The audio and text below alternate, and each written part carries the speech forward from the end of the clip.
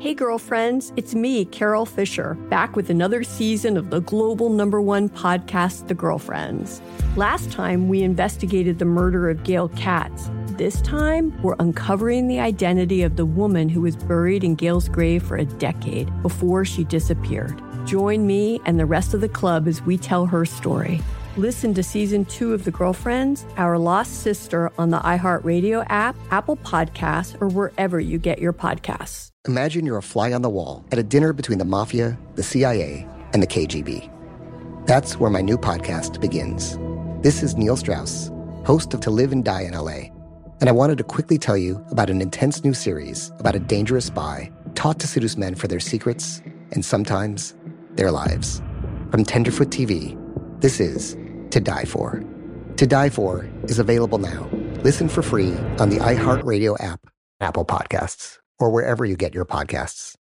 I'm Diosa. And I'm Mala. We are the creators of Locatora Radio, a radiophonic novela, which is a fancy way of saying a podcast. Welcome to Locatora Radio, Season 9. Love at First Listen. We're older, we're wiser, and we're podcasting through a new decade of our lives. This season, we're falling in love with podcasting all over again. And getting to the heart of our stories. We're going places we've never gone before, and we're bringing you along with us. With new segments, correspondence, and a brand new sound.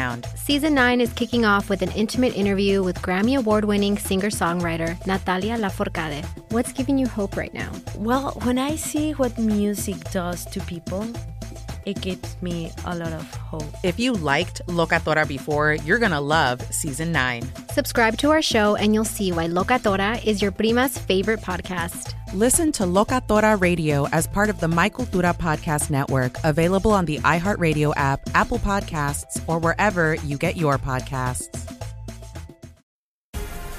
The Black Effect presents Family Therapy, and I'm your host, Elliot Connie. Jay is the woman in this dynamic who is currently co-parenting 2 young boys with her former partner, David. David, he is a leader. He just don't want to leave me. But how do you lead a woman? How do you lead in a relationship? Like, what's the blueprint? David, you just asked the most important question. Listen to Family Therapy on the Black Effect Podcast Network, iHeartRadio app, Apple Podcasts, or wherever you get your podcasts. I used to have so many men. How this beguiling woman in her 50s, she looked like $1 million, scams a bunch of famous athletes out of untold fortunes. Nearly $10 million was all gone. It's just unbelievable. Hide your money in your old rich man, because she is on the prowl. Listen to Queen of the Con, Season 5, The Athlete Whisperer, on the iHeartRadio app, Apple Podcasts, or wherever you get your podcasts. Hey, I'm Christina Wallace. And I'm Kate Scott Campbell. And you're listening to The Limit Does Not Exist, a podcast for human Venn diagrams. Coming at you every single Monday. And hosted by us.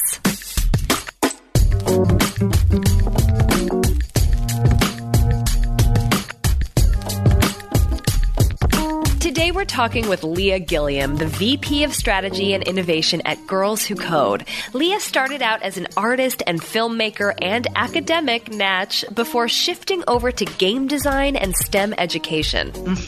She has discovered and fully embraced a fascinating way to incorporate all of her interests as a creative and a technologist into a role of one of the leading Girls in Code non-for-profits. We discuss Leah's commitment to staying close to the things that she finds interesting, how to narrate your own human Venn diagram story in a way that gets you hired, and Leah shares with us the highly valuable skill that she didn't even realize she had as a creative. Plus, we recap our recent escapades, including Kate's new video project and my trip to Washington, D.C. to be part of the Women's March, which explains my scratchy voice today. Totally. It doesn't explain mine, but mine is there too. So much to squeeze into one episode, so let's just get started, yes? Yes.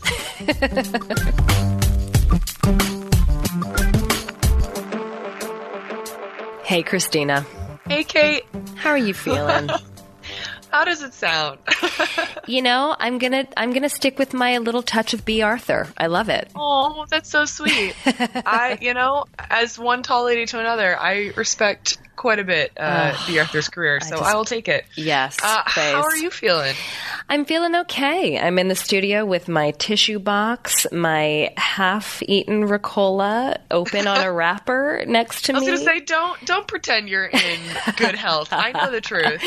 No, I know. I think that you are sort of at the beginning and I am at the end. We're on both sides of the bell curve right now. Please don't say that. I have to hop on flights cross-country tomorrow. I know. Do you have things that you're going to do or take before your flight to be okay? I mean, in the age of like trying to avoid antibiotics at the last resort because we're all going to be immune to them soon. At this point, it's like all the nose saline and eye drops and Dayquil, NyQuil, all the things. All of it. It's the self-medication brigade. Well, I am back on Sudafed. If you don't remember, I was also not feeling well over New Year's, so this is the first for me, twice in 1 month. But I took Sudafed at that time, and I was like, Sudafed is better than coffee. And Ross was like, Kate, don't say that with as much enthusiasm as you just did. Anyway, back on Sudafed, hoping it's going to carry me through. But Christina, I think you have a really good reason for being under the weather.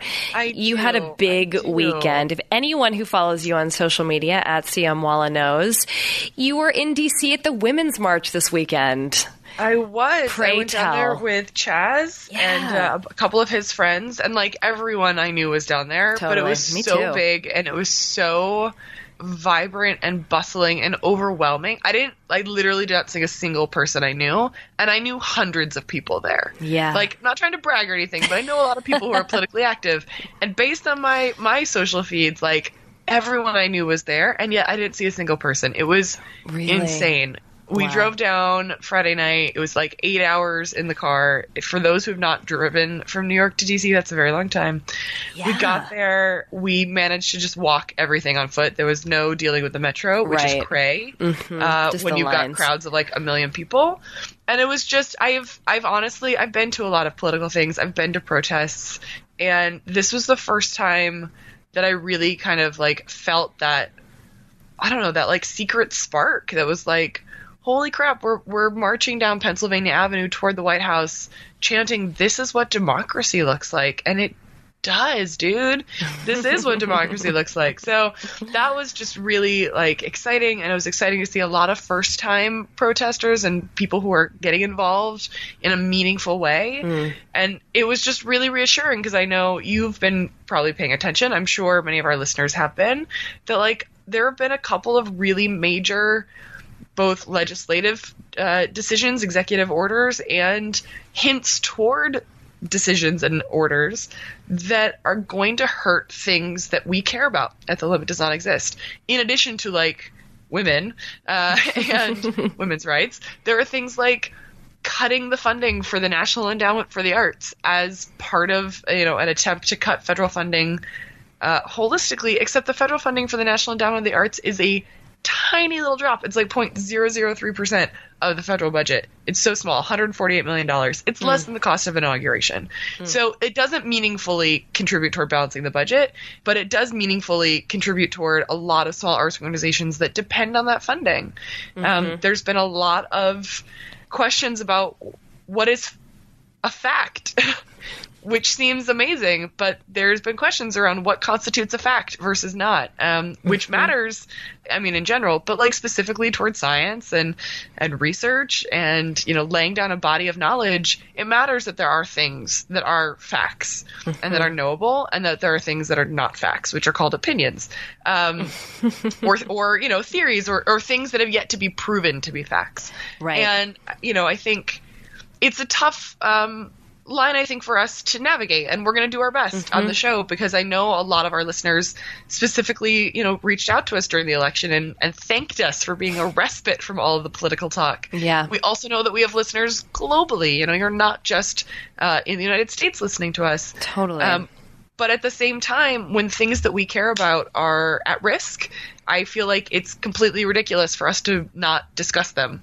So to the extent that we can help you not only know what's going on in these areas that we care about, education, self-employment, all of the implications of losing the ACA on self-employment, we're going to let you know some quick ways to get involved. We don't believe in being scared or complaining. We believe in action. And I think our last guest, Carolyn Kirchow, our guests from earlier, Emily Barnes, both talked about ways that all of us can get involved, whether it's calling your elected official, running for office yourself, or looking for ways like Carolyn did to be a state science advisor, contributing, actual knowledge that she brings in an area that, really relies on having experts at the table. So to that extent, I think everyone should be calling their representatives, their elected officials, every day.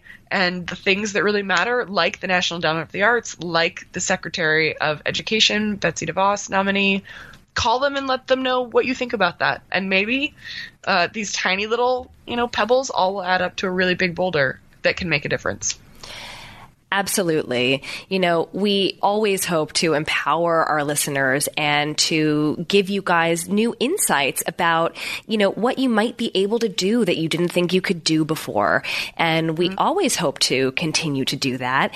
And I am totally a firm believer, and I know you are too, Christina, in every little step that you want to take towards something that you believe in does matter. And every little whisper in your head that's telling you, go there, even though it seems scary or it seems uncharted or it seems confusing, just keep taking those little steps there. They really will add up. Absolutely. So, you have to believe that a lot of small actions can add up to a big action. I mean, that's the entire basis of democracy. So having that personal responsibility to show up and actually raise your hand and protect things that matter to you, I think is something that we all kind of knew. We've learned at school. It's part of what voting means. But I think now more than ever, we realize it's on us. Mm-hmm. Absolutely. So, Kate, other than being sick all weekend, what have you been up to recently? So, I know you've got an exciting new project to tell us about. I do. I was sick this weekend, really sick. And so much so that, the way that I was supporting was by just copiously liking things and cheering people on through the interwebs, and my name was on a sign and things like that. But while I was at home in bed, my body is so smart. It always sort of knows when I need to just kind of crash and, get off the treadmill for a minute. And I felt like this was one of those times. So I have had this project that has been in my brain for a really long time. Listeners might remember me saying that I started to sort of have voices in my head because it was talking to me so much. So I am working on... That wasn't the Sudafed? A little column A, little column B. But anyway, so I am working on a video called Math Brain. And the way I describe it is that it's the angry little sister of how I do math. And if you've been listening to the show for a while, you'll remember that 2 years ago, I released How I Do Math on Pi Day, which is how I got to meet Christina. And How I Do Math sought to open the conversation about the unique ways in which women of all ages learn. It was very journalistic in its style. This is totally different than that. But what I can say is that it's just something that's really close to my heart, and it's certainly of the cause. It's a piece of art. I'm going back to what can you make, what can you do to feel like you are contributing to what you believe in, that I have really wanted to make for a really long time. It's really in the spirit of the original spirit of 11 Bettys. And it's something that I've put off for a while because it scared me. I think the idea has been really strong in my brain, but because of that, it's almost felt like just a big mountain to climb. And it's just been really easy for me to push it off and push it off. I saw a friend of mine last week and I was like, I don't know why I'm just so freaked out about this. She's like, Kate, I think it's because you think it's a good idea. You're into it. You like it, And so, lying in bed with nothing else to do except to, face that inner voice, I was like, you know what? For better or for worse, I'm just going to finish writing this thing. And so I did. And it felt so good to really get a first draft out. I announced on my social media channels a week or so ago that I'm making it. And that's sort of what I do. When I am working on a project that really scares me, I will sort of just get all the pieces in place, often before I finish writing the script, just because I know that with the accountability and building in ways that I can't look back or walk backwards, that I'll do it. So that's what this has been. And I was happy to contribute to my part of the ladies' cause this weekend and working on this project. And I'm excited to share it in a month, I guess. No, a couple months. I was about to ask when we were going to get to see a snippet of it, but it sounds like you're going to hold fast to this this Pi Day release. Do I get a sneak preview as your co-host? Oh my gosh, absolutely, yes. Okay, whew. I don't think I can wait 2 weeks. Absolutely, as soon as there are things to share, trust that I will share them. So exciting. Okay, we've got a lot to get to, so we just need to skip the article thing and go straight to our guest. We are joined today by Leah Gilliam, Vice President of Innovation and Strategy at Girls Who Code. Yes, we are so psyched. Let's kick it off with Leah. Hey, Leah, welcome to the show. Thank you. Good to be here. Oh, we're so happy to have you.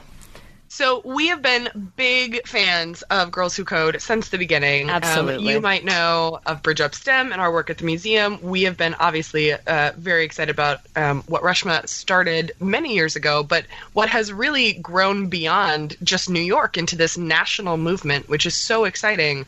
And we'd love to start there with you. You are the Vice President of Strategy and Innovation at Girls Who Code.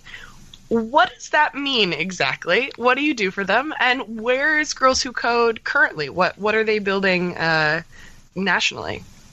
Sure. So VP of Strategy and Innovation basically means that I am helping Girls Who Code think about the new products they create and how we can really impact this goal of closing the gender gap in technology, not just through educational programs, but also, through developing apps and really thinking about technical and technological solutions.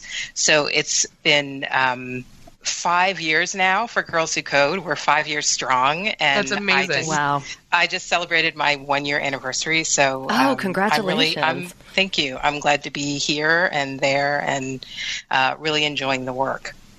So when it started, It was summer intensives for girls in 11th and 12th grade. Is that right?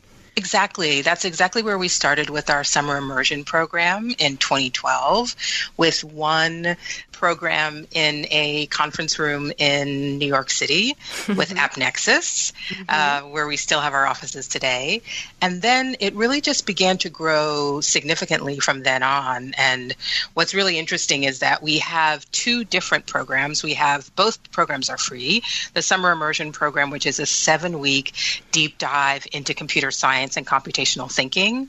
It happens in cities across the country. For the past 5 years, it's really been growing. We anticipate having 73 individual classrooms this summer. Wow.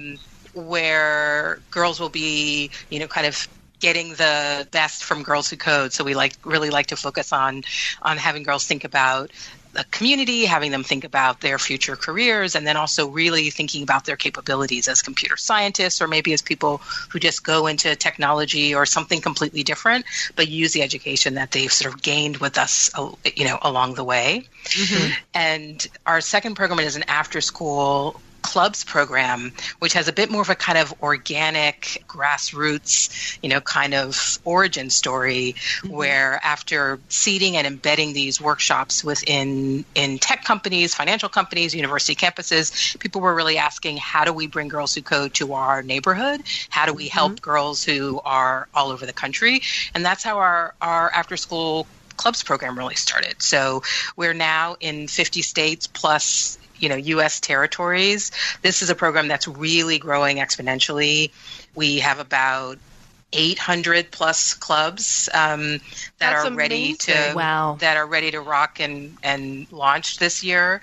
It's really been a great year coming to Girls Who Code and getting to understand more about the programs, and then really being able to think about issues of equity and diversity and inclusion specifically as an innovation problem, which is one of the really kind of unique pieces of my work here, is being able to think about how you design solutions and how you respond to the kind of data and research that we're seeing coming out of our programs. That's very cool. Do you feel like now, having been at Girls Who Code for a year, are you hitting a kind of stride? Did it take some time to really get downloaded and everything that's going on? No, that's exactly it. I was talking to someone today about how long it takes to kind of get your bearings somewhere. Yeah. And I really do think there's something about that kind of year mark where you can kind of look back and see where you've been. You have been with the organization and, you know, the organizational culture and community for a while, and you've sort of seen almost, you know, kind of a full cycle, particularly with educational organizations, you know, and Girls Who Code. Our founder and CEO has this political background, so it's somewhere between like a tech startup and like a political campaign. I saw her this weekend at the Women's March on Washington. She spoke there. Yeah, she's amazing. She's really inspiring. She convinces us, you know, if you weren't on the Girls Who Code boat before you speak with her, then you're pretty squarely on it by the time you're done. Well, that's so cool, Leah. It's so awesome to hear, obviously, everything about Girls Who Code and also the intersection that it is. You certainly are that as well. And you haven't always been in the coding and STEM education world. Your undergraduate degree was from Brown in modern culture and media, followed by an MFA in film studies at the University of Wisconsin-Milwaukee. What did you think you wanted to be when you were in college? And how did that curiosity lead you to getting an MFA in film? I think that what I wanted to be in college was pretty TBD. I knew what I was interested in, and I knew what fascinated me, and I had and really have super strong role models that have just kind of given me this idea, which is to stay engaged with things that you're curious about and fascinated with, just to sort of stay interested and interesting, and the rest will come hell or high water, will come in some way. So I always knew that I was interested in technology and machines and like how things worked. I grew up in the art world. My dad's an artist and a painter, and I was really aware of the fact that that was kind of my inclination, like making things, creative expression. But I had absolutely like no hand skills. I could not draw. I could not really paint. So I was always sort of thinking like, okay, how do you express yourself in other ways? Right. Which could have led me anywhere when you think like it could have been like theater or performance art or it could have been anything. Yeah.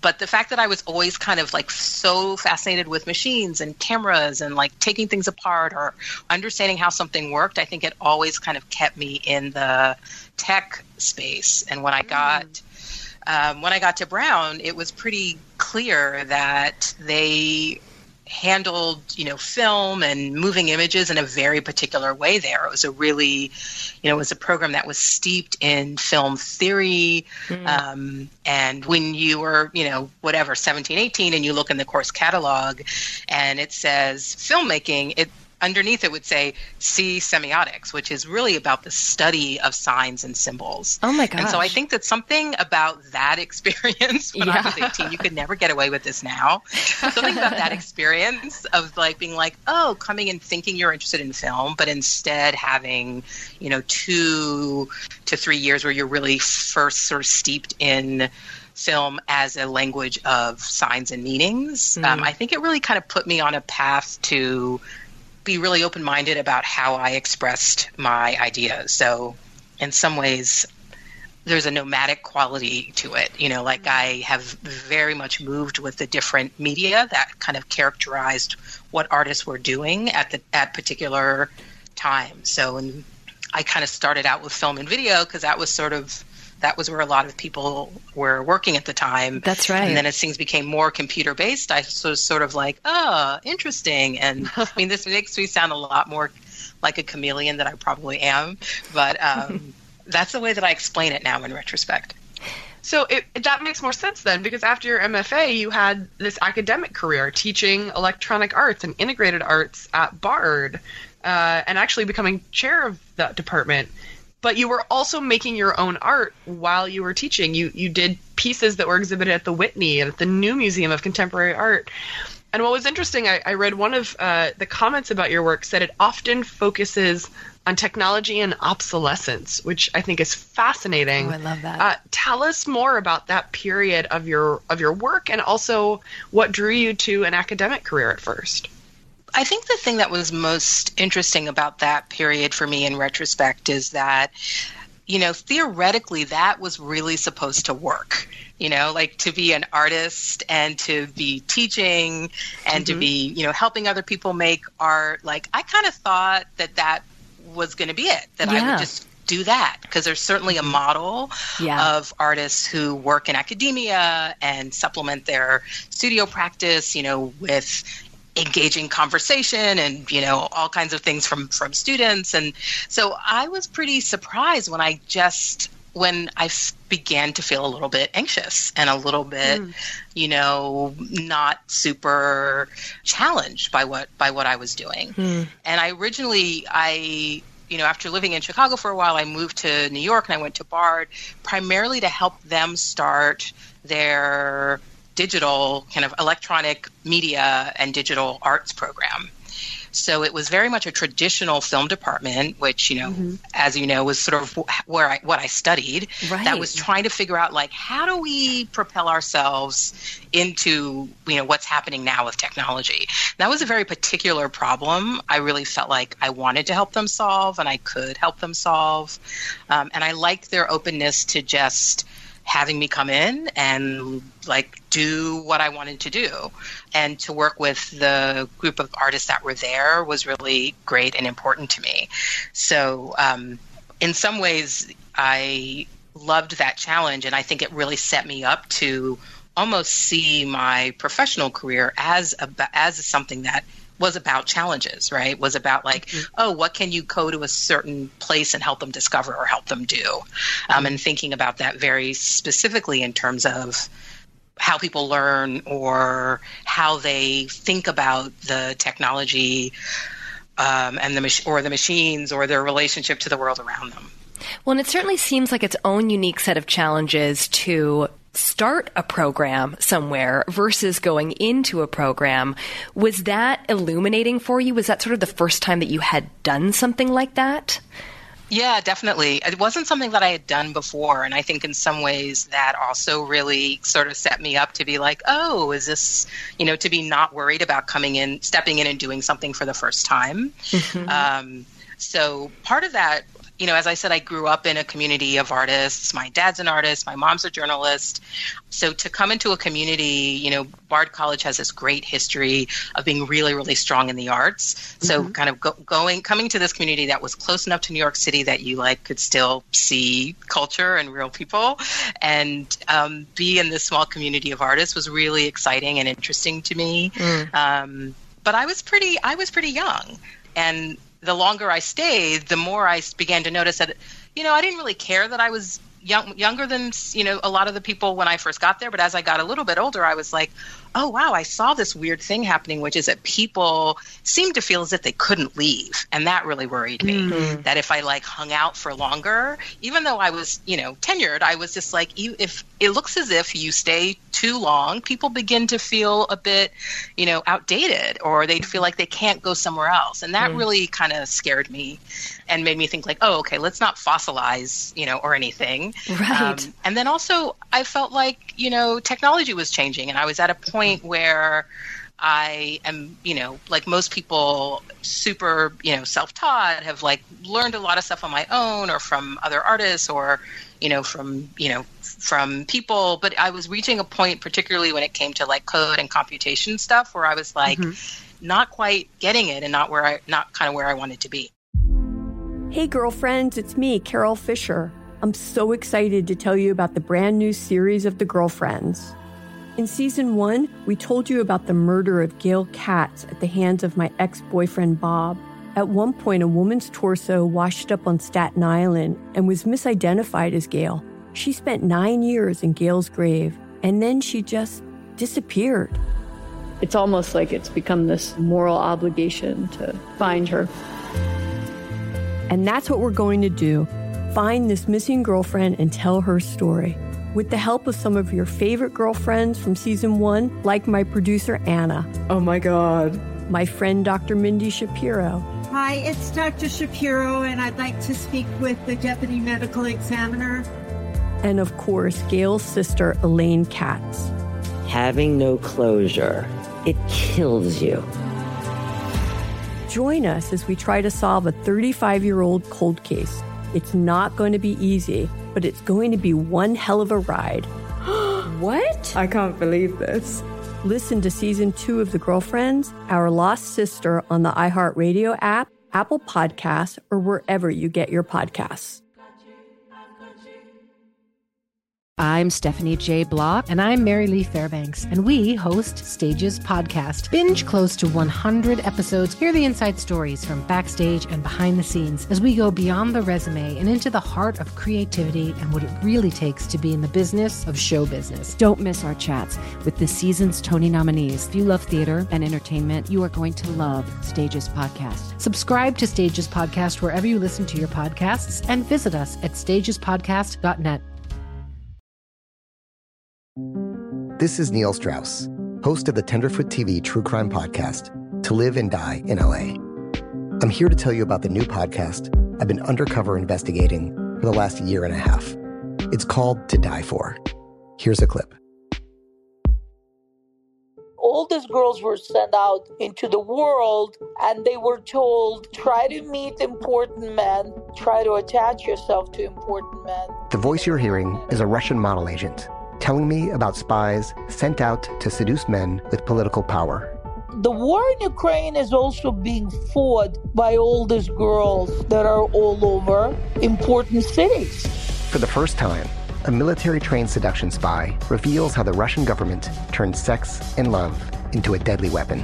If you want to kill your target, it's easy.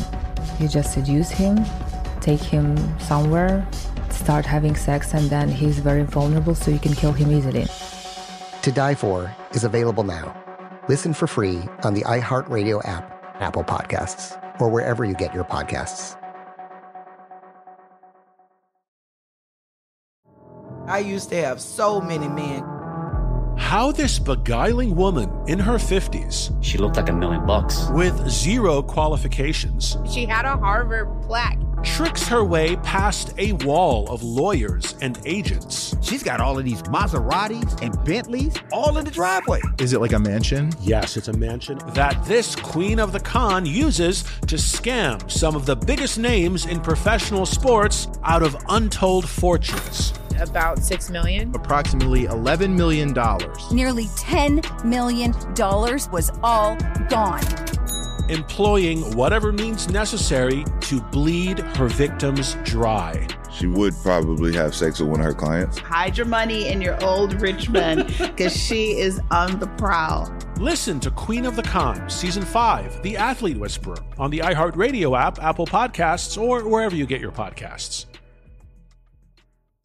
Danielle Moody here, host of the Woke AF Daily podcast. We've been with iHeart's Outspoken Network for a year, and what a year it has been. Every weekday, I navigate our rapidly changing world alongside our series of fabulous expert guests. As we head deeper into 2024 and yet another life-changing election cycle, Woke AF Daily is here to keep you sane and woke. Woke not just to the latest headlines, but also to the collective power we all have. Woke to the need to build community with those around us. Woke to how to avoid burnout, and woke to the ways we can all find joy in the madness. Make Woke AF Daily with Danielle Moody your podcast destination for 2024 election news and analysis. And tune in to hear the ways I am working to stay grounded amidst it all. Listen to Woke AF Daily Season 5 on the iHeartRadio app, Apple Podcasts, or wherever you get your podcasts. You're listening to The Limit Does Not Exist with Christina Wallace and Kate Scott Campbell. So, Leah, in 2006, you went back to school and got a second master's, this time at NYU, in game and interactive media design. So, why the pivot? And perhaps as interesting to us, why get a second degree? What did formal education give you in that shift that you couldn't get by going it alone? It's interesting, and I talk to people a lot about this, when it comes to thinking about, what your career is and what you want to do next. For me, as I was realizing, getting a little antsy in my current position and sort of feeling like I wanted some new challenges, I had a few different, kind of scenarios set up. One was just to kind of work on creative projects and just kind of wing it. And the other was like maybe to go to school and be a bit more kind of focused on what I wanted to know, which is a bit more directional than I have been in the past. Interesting. So I was really lucky, and when I applied to NYU and was looking specifically at their interactive telecommunications program, I just, was really clear about, hi, I'm an artist. I want to come to this program. I've been out in the professional world. Can you help me? And they, they were great about bringing me there and, covering my tuition, and it made a huge difference that they could sort of see me for who I was and help me get there. So I took 2 years to go back to being a student and make a lot of mistakes. And the interesting thing for me was that I was not as interested in just kind of straight coding as I thought I would be. Like I thought I would go, I'd like beef up my code, and then I would just go back to doing like interactive installations and that kind of thing. And I really was the actual mechanics of it, I was not that interested in, and neither was I super talented. I was like pretty good for an artist, but like when you really kind of get into a program like that, it gets pretty clear like who's like really good. And I was like, oh wow, I'm not like awesome at this stuff. Like I'm good, I'm okay, but like I'm not like awesome. And I don't love it, love it. Mm-hmm. So I spent my sort of second semester of my first year going like, well, this is what I came to do, right? Is to figure out what I want to do next and what is going to be interesting to me. And that was sort of when I switched and I started doing more game design. I started doing like wearable technologies. Like I started thinking less about the code specifically and more about like what it could, kind of get me, if that makes sense. Totally. So what's so interesting is, so you're what we call a human Venn diagram on our show, where you've successfully integrated your skills into your work. And what I find fascinating in your story about the NYU admissions folks is that they recognized that and wanted to support that. And I know a lot of our listeners often ask, like, how do we effectively tell our story or integrate into organizations or companies or academic programs when we have these intersectional interests? Like, or maybe I guess conversely, how do companies stay open-minded or organizations stay open-minded to people like you and like us that have multiple interests instead of narrowly defining like, oh, we need a designer? How do you tell that story of all the pieces of you? No, it's really interesting. And I think what's so important is being able to tell that story in some way. And I think part of what I found to be, really important is kind of researching the ecosystem that you're interested in and finding particular people who you think will be receptive or are receptive. And that was a kind of a key piece of information that someone gave me just as I was leaving NYU. They said, listen, the person who's going to give you a job is going to be someone who can see the benefits of the different things that you've done. So you want to find a place, whether that's a person or whether that's an organization, like you want to find that place that has that combination of things that you're interested in. And that was just like this kind of great information for me. And one of the other things that they said was that, a lot of the schools that do this design and technology work, your specific school is known for having people who do big thinking, right? So that's a plus that you have. You're coming out of a program where people are going to expect and look to you to be thinking widely. And, honestly, to date, that had not been a plus. I didn't realize that was the fact that I can think expansively, like that. I didn't realize that was like one of my huge benefits, like what I brought to the table. Yeah. And when you're in a creative environment, everyone is bringing that. But when you leave a distinctly creative environment and you go out into a different kind of community or workforce, then that thing that you brought from your homeland becomes really, really important. I love that, Leah. We've talked about that on our show before in the context of having a skill that you just kind of take for granted or sometimes apologize for. And then as soon as someone labels it as a benefit, it somehow it validates it. And you think, oh, it's this mind shift, right? Of this is something that is a really great skill to have. So I love that you got that vote of confidence in that way at NYU. No, and it was terrific because I specifically talked to a recruiter. And I showed her my CV and I just was like, so what would you hire me for? And just seeing my skill set through someone else's eyes really helped me to talk about my work and what I was able to do differently. Wow. And then also, I've also been really lucky. I've found people who have been able to see me and sort of see what I was able to do. And then I've also worked on these projects that were, they were in startup mode, whether, officially or unofficially.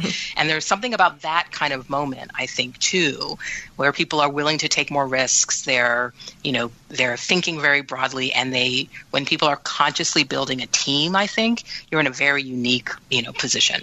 Well, so I've really lucked into that particular timing. So, several projects now. Yeah. You also have the confidence to ask a question like, what would you hire me for? It sounds like after you finished NYU, you then joined an organization called Institute of Play, which sounds like a pretty fun place to be. What was your focus there? Did you continue to make art, or did you keep it in your life after this shift into game design and education? Tell us about your work at Institute of Play.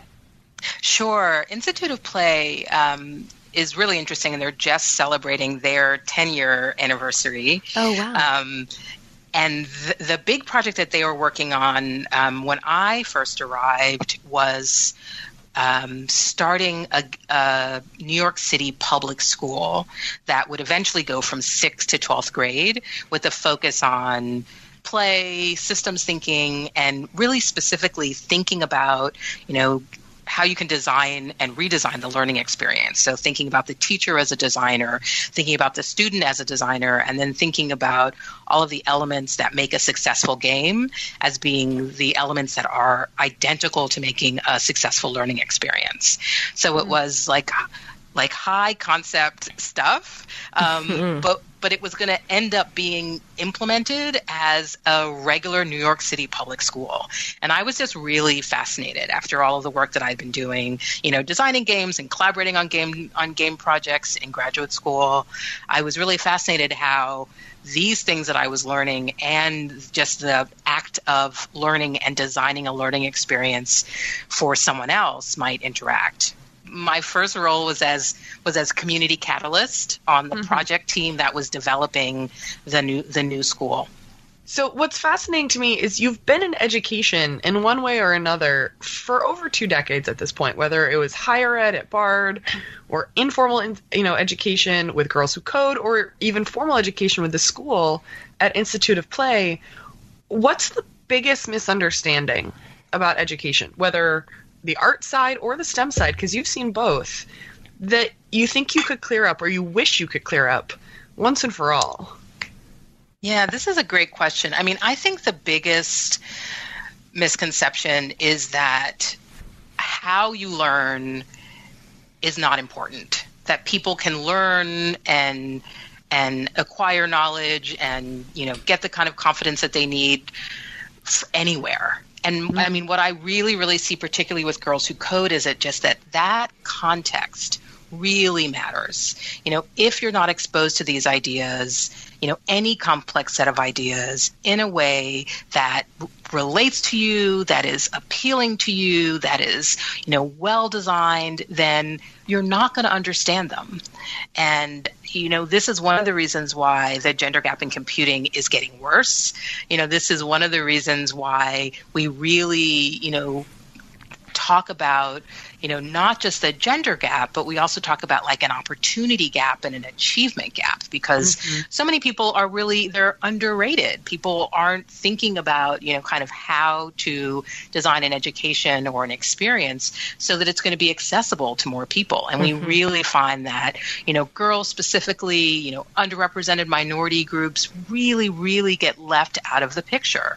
So whether it's that there's a lack of positive role models, whether you find out about the really strong history of women, of African American women, of Latinas, of Asian women in, STEM, in computer science, whether you kind of have this sense that there are really talented, interesting people who look like you, who've gone before you, whether it's being delivered to you in a way that's appealing and interesting and kind of has a focus that makes sense to you. Like, all of these things really, really matter.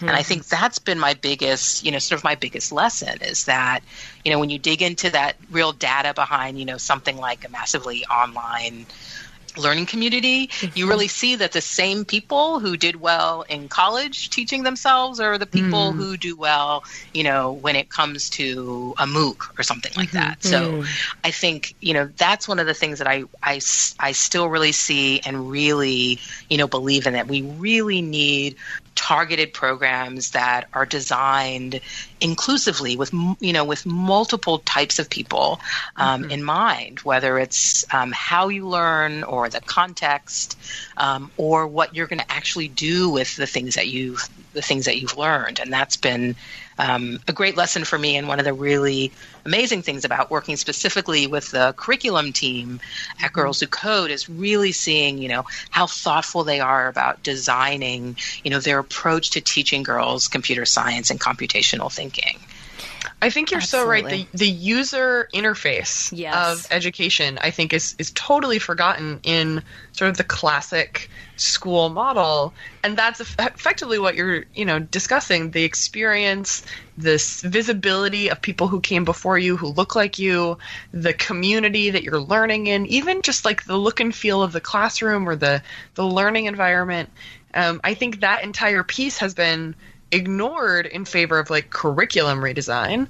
And I'm all for great curriculum, but you also have to think about that entire experience. And I think at Bridge Up STEM, we felt the same thing of like the community of learners, the visibility into career paths ahead of them, and the visibility behind them in the people who came before them that looked like them and represented them, and they are part of a bigger thing and they are welcome there. That was just as important as, are we doing MacBooks or PCs? Are we teaching Python or Ruby? All of the ways that we introduce algorithms, etc.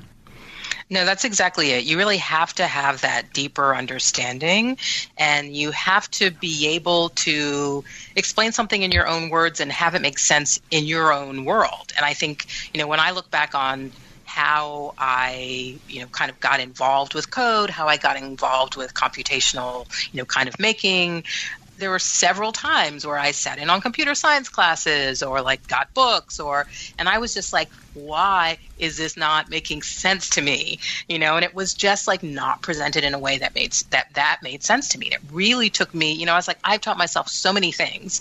Why is this not working? And it was a big moment for me to just be like, okay, you can't teach yourself everything. Some things like you are going to have to learn in a much more traditional way.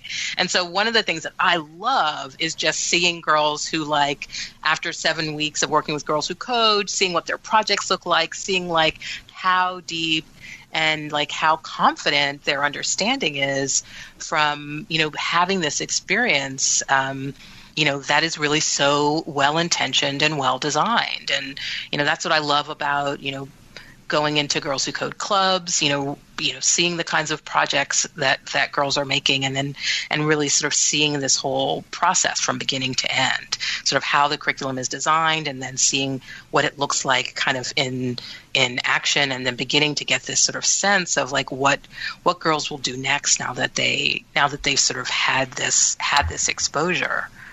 I love, Leah, hearing about a little bit about your own educational experience and that light bulb that you had about you might need to learn this in a different way, and, thinking about the empathy that gives you to working with these girls and in this program.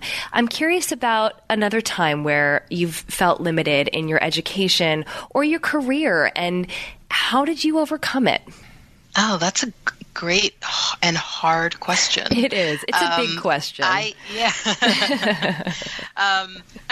do think that when I was sort of first transitioning from more kind of traditional moving image work into more computer-based work, I really had a hard time trying to understand how I could just kind of trust myself to dive into a completely new, process, particularly, when you have, shown work or, exhibited in a particular medium. It's very hard to then say like, oh, you know what, I'm going to skip over to this thing called the internet. And, and no, I don't quite know what it means yet, but it's actually really interesting to me.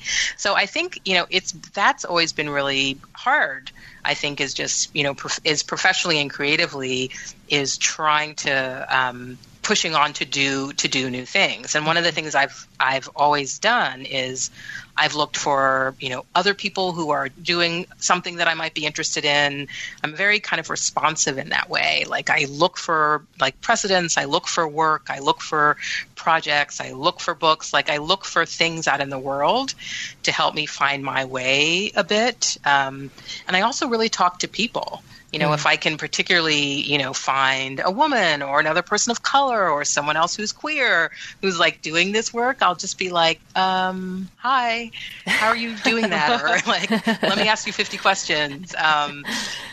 Because it can be really helpful, like just to ask someone like, how'd you get where you are, and to get kind of a sense of what some of those particular pathways have been. Not that you have to do the exact same thing, but I found that along the way, those sort of strategic coffees and, drinks with people and conversations have really been super helpful. And whenever I can, if I, meet an artist who's like teaching and is like thinking like, I don't know, this is what I want to do, I immediately say like, there's so much you can do. Don't worry about it. Like, you don't have to do anything, like I really try to like preach that, like, particularly I think, people with creative backgrounds can really be, everywhere. And it's really important that we are actually everywhere. Hear, hear. I love that. So somehow we are at the end of the time for the formal interview portion, and it's time to move on to what we like to call the lightning round. So the lightning round is a quick and easy series of questions. You didn't see these ahead of time. They're a little bit silly. They're a little bit fun. We just want the first answer that comes to mind. No need to explain it or defend it, and we will do our best not to answer follow-up questions. Awesome. Here we go. Question number 1. Everyone always has a hard time with this one, but I believe in you. What are you reading right now? I am reading a multicultural lesbian literary journal that is historicizing the Michigan Women's Music Festival. It is fascinating. Wow, what's it called? Wow. It's called Sinister Wisdom is the journal, and this is a special issue about the Michigan Women's Festival, which just concluded after many decades of making music in the woods. I never went, but I was fascinated Michigan. By it all. I have never heard of this. I have. I heard that it had ended, and I'm sure that's a fantastic read. It's awesome. Question 2, Leah. Other than art, technology, and education, what else is in your personal Venn diagram? Probably design is something I'm pretty fascinated by, and organizational behavior is big on my list of obsessions. Nice. Oh, I love it. Okay, question 3. What is the title of your future TED Talk? Because we know you're going to have one at some point. Future TED Talk. Or it could be a general topic. It is probably something about creative artists being kind of everywhere. I think there's a big appreciation for design and design thinking right now. I'm all for it. But then I think there's a particular role for those of us who like make things that, aren't always functional. So maybe it's something about that. I love it. that. I think that's a great title. Artists are everywhere. Yeah, I've totally listened to that TED Talk. Okay, question 4.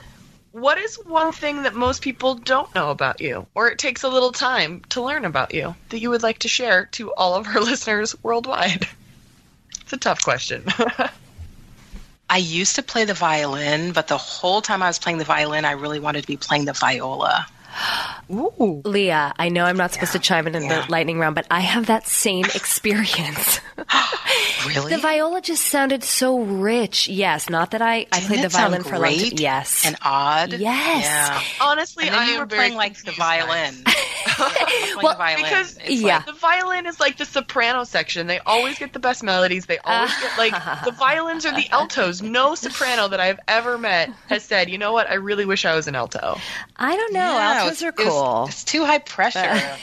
I was in like an orchestra that was like all kids. So it was, it was like if you were playing the violin, you had to deal with what section you were in. That's right. And learning the solos. Like 4 sections. The violas, they were just, they had the weird noises they made. They were like much less pressure. Yes. They're like the stringed instrument version of the oboe. I love the oboe as well. It's like this mellow. So true. Yeah. Amazing. Okay, final question. You're doing so great, Leah. I better say, this might be the hardest question of the list. That's true. Shout out for a woman who's doing awesome things in education. And we know it's impossible to pick one woman, so just someone you might just want to give a little extra love to today. Oh, that is easy because we have such an awesome team at Girls Who Code. So I would say the women driving and changing our curriculum and education team, I'll call them the women. It's all women. They're doing really strong work. So it's great to formally say Sarah, Megan, Diane, Emily, all you guys are doing great work. Thank you. That's so sweet. I love it. Love it so much. Well done. You survived the lightning round, as everyone has so far, but I still think it deserves congratulations. Thank you so much for being on our show tonight. We have just had such a blast getting to know you and hearing about your story, which is so perfect for all of the themes that we love to talk about here at The Limit Does Not Exist. Absolutely. I'm so glad. Thanks so much for having me. Thanks, Leah. Bye-bye. Bye.